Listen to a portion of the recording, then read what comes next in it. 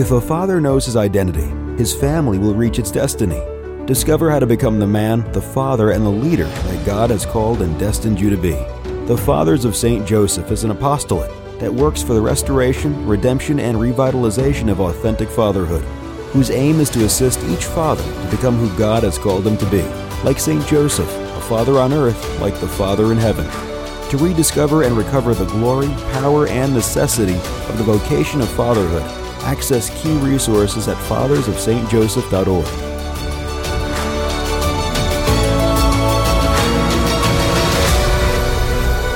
All right, good morning, gentlemen.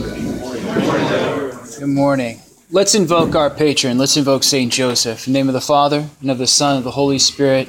Amen. St. Joseph, terror of demons. Pray for us. St. Joseph, glory of home life. Pray for us. St. Joseph, pillar of families. Pray for us. St. Joseph, guardian of virgins. Pray for us. St. Joseph, exemplar of all fathers. Pray for us. Mary, Joseph, by the power of the Holy Spirit, let Jesus be conceived in every one of us. Amen. In the name of the Father, the Son, the Holy Spirit. Amen. Okay, I got some good news. Death is imminent. How you like that? Start off 6:30 in the morning, huh? Death is imminent. We are going to die. I hope we didn't pay money to hear that. But it's the truth, isn't it? We're going to die, and we rarely think about it. Even God died. God the Son came to this earth, and even he had to pass through the jaws and the gates of death. We will too. But think about it. If God came to you today and said, you have 1 year left, what would you do with that 1 year? What changes would you make? How would you rearrange your life? What would be prioritized? If you had 6 months, what would you change to live out those 6 months in a way that would make a difference? 3 months. We need to ask ourselves this question, because what happens is all the things like the mortgage payment and bills and debt and all the little ancillary problems of life seem to just kind of fade away, and what really matters comes to the surface. And the real goals come to the surface. And we got to ask ourselves, what is the real goal of life? Obviously, it's to get to heaven, to enter into the beatific vision of the Lord. But what is our goal? Our goal while we're here on earth is to have God's glory living in us, abiding in us. So it lives in us, and so we can give it. And so we can give it and transmit it to our family. That's what's going on. That's the goal of life. And everything else fades when we start to think about it in terms of the imminent death, okay? So, but what is God's glory? You know, we talked about this, I think, last time. Is it his immensity? Is it his power? Is it his greatness, his infinite character? Well, all that's true, but we're always comparing to our own humanity. We're human. He is divine. You know, we're mortal. He is infinite, you know? But when God was by himself before we even existed, what was his glory? What is his glory? His glory is that he's eternal, self-giving love. Total self-giving love. And God wants to share that glory with us. So our glory then is to give ourselves away. Our glory is to share his glory with others. And so God desires that this glory be shared through us and through our families. And that glory, that self-giving love, takes place primarily in the family. So the human family was created to be an icon of God's glory, to be an icon of the Trinity, to be able to transmit the glory of God to this fallen world. And God has given us the task to ensure that this takes place. We are the ones, as men, as fathers, as husbands, who stand in the breach between Satan and our family. So it's every man's task, as we talked about last week, to assume his theological position in the cosmos, the theological position that Adam did not assume, but Joseph did. And by means of that, Joseph's family became an icon of the Trinity and transmitted the love of the Trinity to this fallen world. So it's no exaggeration to say that salvation history depends on each and every one of us. Each and every man assuming his theological location, his theological position in the cosmos, to be an initiator, a generator of self-giving love. This is our call. This is our duty. So though it's essential to understand our theological location, where we are in the plan of salvation, it's also imperative to comprehend how we are to live out and live from and live within this theological location. Think about it, like a person who has an occupation, the success of his occupation depends on how he fulfills his duties. Or like a player on a team, an athlete on a team. Everything is in relationship to how he holds his position. Think about a center, a football center. His job is to hike the ball and to defend the quarterback. If he isn't fulfilling his position, what happens? The quarterback is sacked. If we are not fulfilling our position, that theological position is kustos, is defender of the family, our wives, our children, they get sacked by the evil one.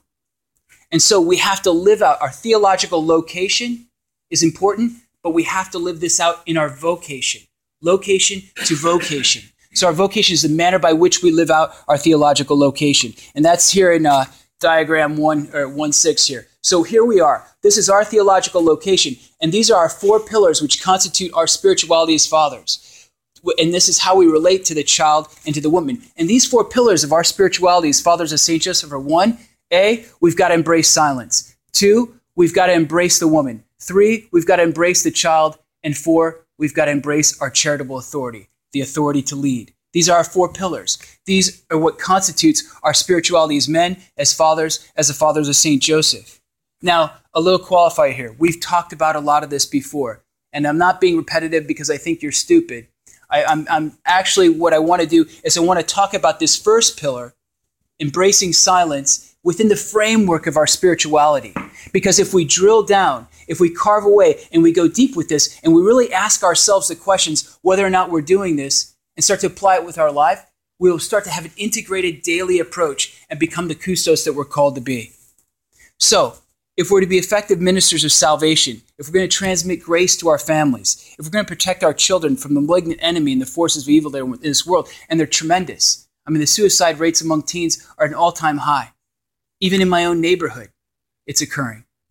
It's everywhere. If we're going to protect our children, if we're going to be transmitters of God's grace, if we're going to be manifestations of God's glory to our family in order that they can inject themselves into this world and start to convert this world, what we've got to do, we've got to enter the silence and we've got to embrace its 3 characters. And the 3 basic characters are silence within itself, within ourselves, silence before men, and silence before God.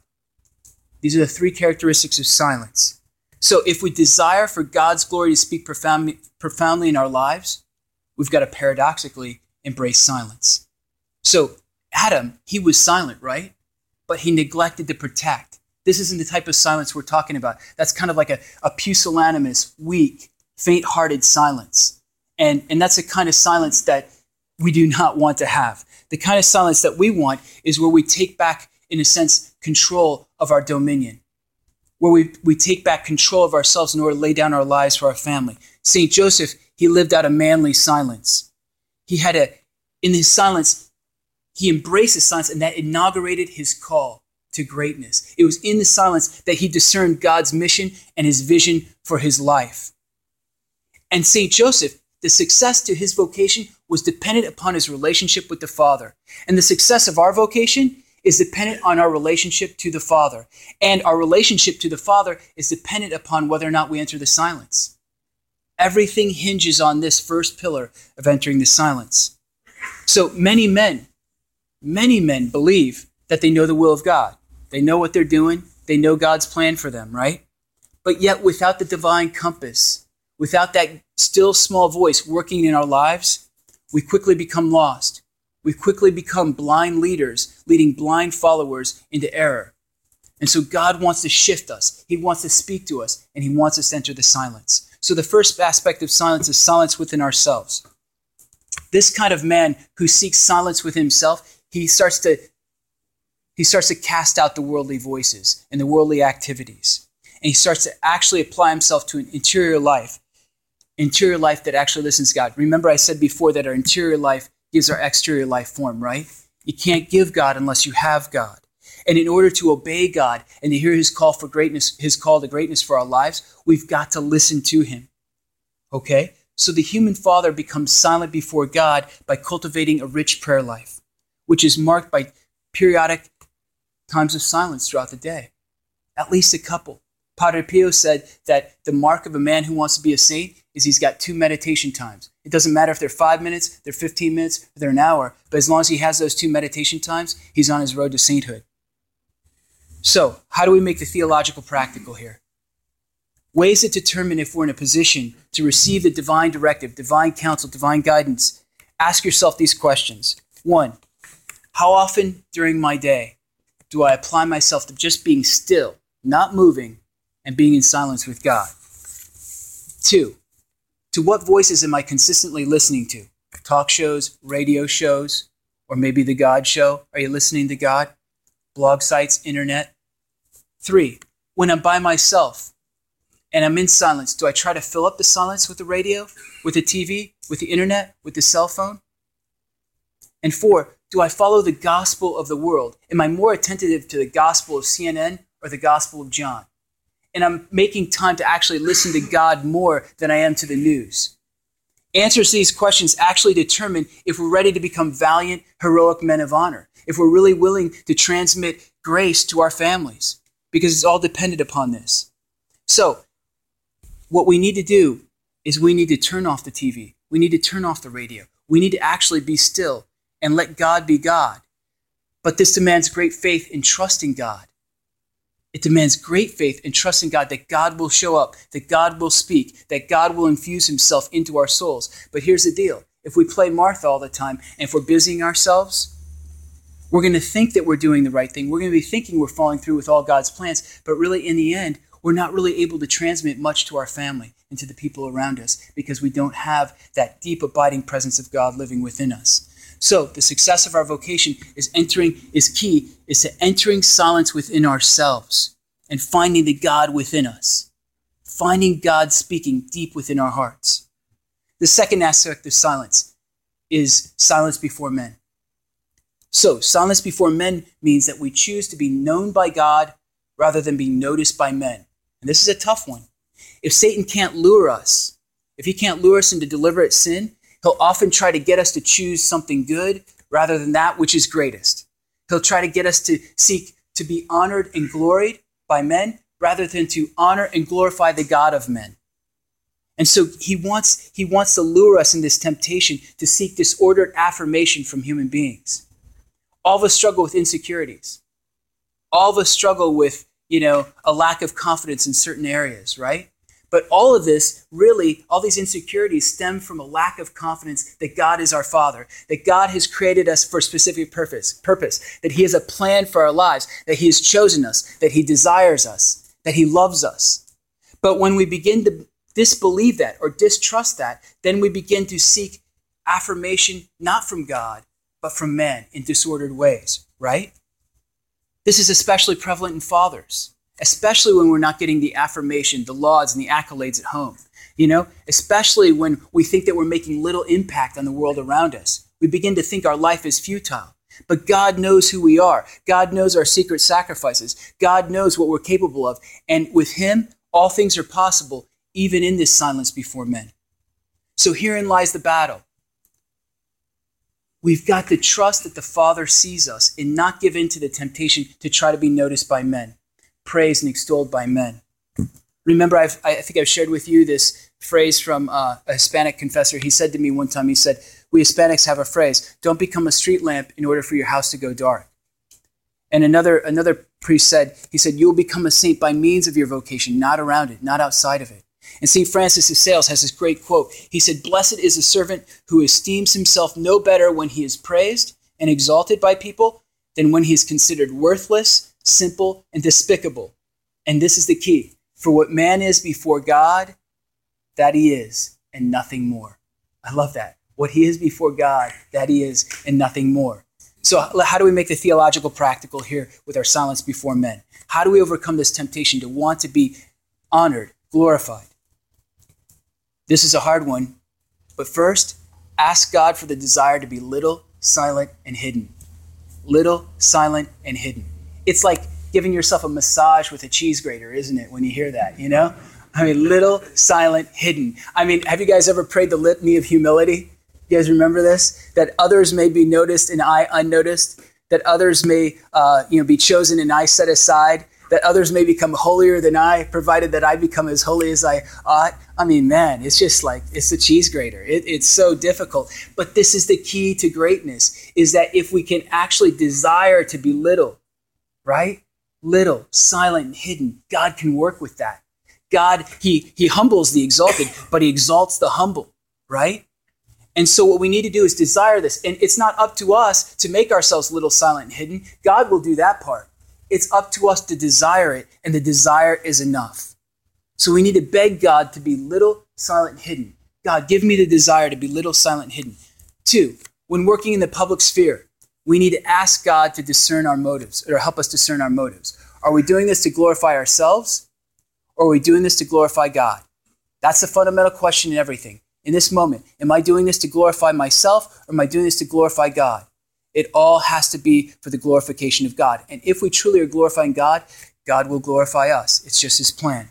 3, we need to determine if this activity, this endeavor, this aspiration conflicts with our vocation of raising saints. Is it taking time away from my family, from my children, as a grandfather, as a father? Is it taking time from my wife? Is it diluting down my vocation to create saints or help transmit the grace to help my family be saints? Think about this. Joseph was a most hidden father. Yet today, he is the most well-known father of all time, right? And Jesus says, what is hidden will one day be revealed, good or bad, but we're focusing on the good here. What is hidden will one day be revealed. All your good hidden works, all those secret works, will one day be revealed in the eschaton. And God, by us glorifying him, we will be glorified. It's just part of the divine plan. The third characteristic of silence. Silence before God. And this is characterized by a man who imitates the Father, who, as Jesus says, is in secret. And as Ecclesiastes says, his works are hidden, glorious, and secret. Okay, so God moves in secret, breathes in secret, lives in secret, and is in secret. God does everything in secret. He doesn't blow a horn before he does anything. He just does it, right? That's our God. That's our Father. And we're created to be fathers in his image. And so this is like a divine attribute, the secrecy we need to have for ourselves in our own fatherhood. So secrecy just means this, that we offer up all of our penances, all of our sacrifices, those little works of mercy that we do around the family and everything. We do it without complaining on one hand and without boasting on the other. The golden mean is to offer it up secretly. It doesn't mean that nobody sees the works. It just means that we don't talk about it. We don't bring attention to ourselves. So if we do this, God can transform our secret works, that water that we're gathering into those jugs, he can transform those secret works into divine wine, into grace that's transmitted to our family.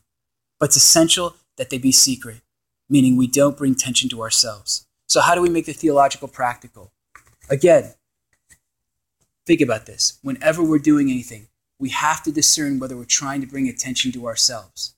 And look at those two extremes. When we complain, what are we doing? We're playing the martyr. We're trying to have poor me, get the attention on myself. When we're boasting, we're trying to make ourselves look better in our brother's eyes, right? And so the golden mean is just to be secret about it, okay? And a good way to check this is if in conversations, when you're talking to people, if you have a funny way of bringing the conversation back around to that funny word, I hate that. I always do that. In fact, I just mentioned I just about several times right there, you know? We just have this terrible habit of bringing the conversation back around to us. We want to be in the center of everything. So you can tell next conversation you have, or the next couple of conversations you have, if it circles back to I, you know, okay, this is where I need to work. So these are the three characteristics of silence, the first pillar of our spirituality as fathers of St. Joseph. And so I think we all need to be challenged today to really drill down, to carve away, to go deep with this, and make a new resolution to truly embrace the silence, to truly live this out in our lives, to imitate St. Joseph, who really, by his silence, speaks profoundly of the Father's greatness. But, and this is the key, none of us can do this on our own. We need the redemptive grace of Christ that blew that stone off the tomb on Easter Sunday morning. And notice how it happened? In the silence, in the secret, in the darkness of the morning. Jesus didn't call everybody and say, hey, look what I'm about ready to do. He just did it. And you know what? It's the most well-known event of all time. And so that's how we need to live out our lives, is in secrecy. So we need to entrust ourselves to Christ through St. Joseph, because Christ entrusted himself to St. Joseph, and St. Joseph will obtain for us this grace. Amen? Amen. So the question I leave with you today is this. Considering the three aspects of silence in himself, in ourselves, silence before men, and silence before God, what could be 3 things that you could work on to embrace the silence? And maybe we write them down, discuss some ideas, and what tangible actions can we take to set this into place? Father Chittard, in his book, The Soul of the Apostolate, he says one of the main things you could do is develop a schedule. Get a schedule for your day and write down, carve it out, get it on the tablet, when your prayer times are going to be with God, and stick to it. So I think that's a really great thing to do. But anyway, I leave that question with you for your small group. If a father knows his identity, his family will reach its destiny. Discover how to become the man, the father, and the leader that God has called and destined you to be. The Fathers of St. Joseph is an apostolate that works for the restoration, redemption, and revitalization of authentic fatherhood, whose aim is to assist each father to become who God has called him to be, like St. Joseph, a father on earth like the Father in heaven. To rediscover and recover the glory, power, and necessity of the vocation of fatherhood, access key resources at fathersofstjoseph.org.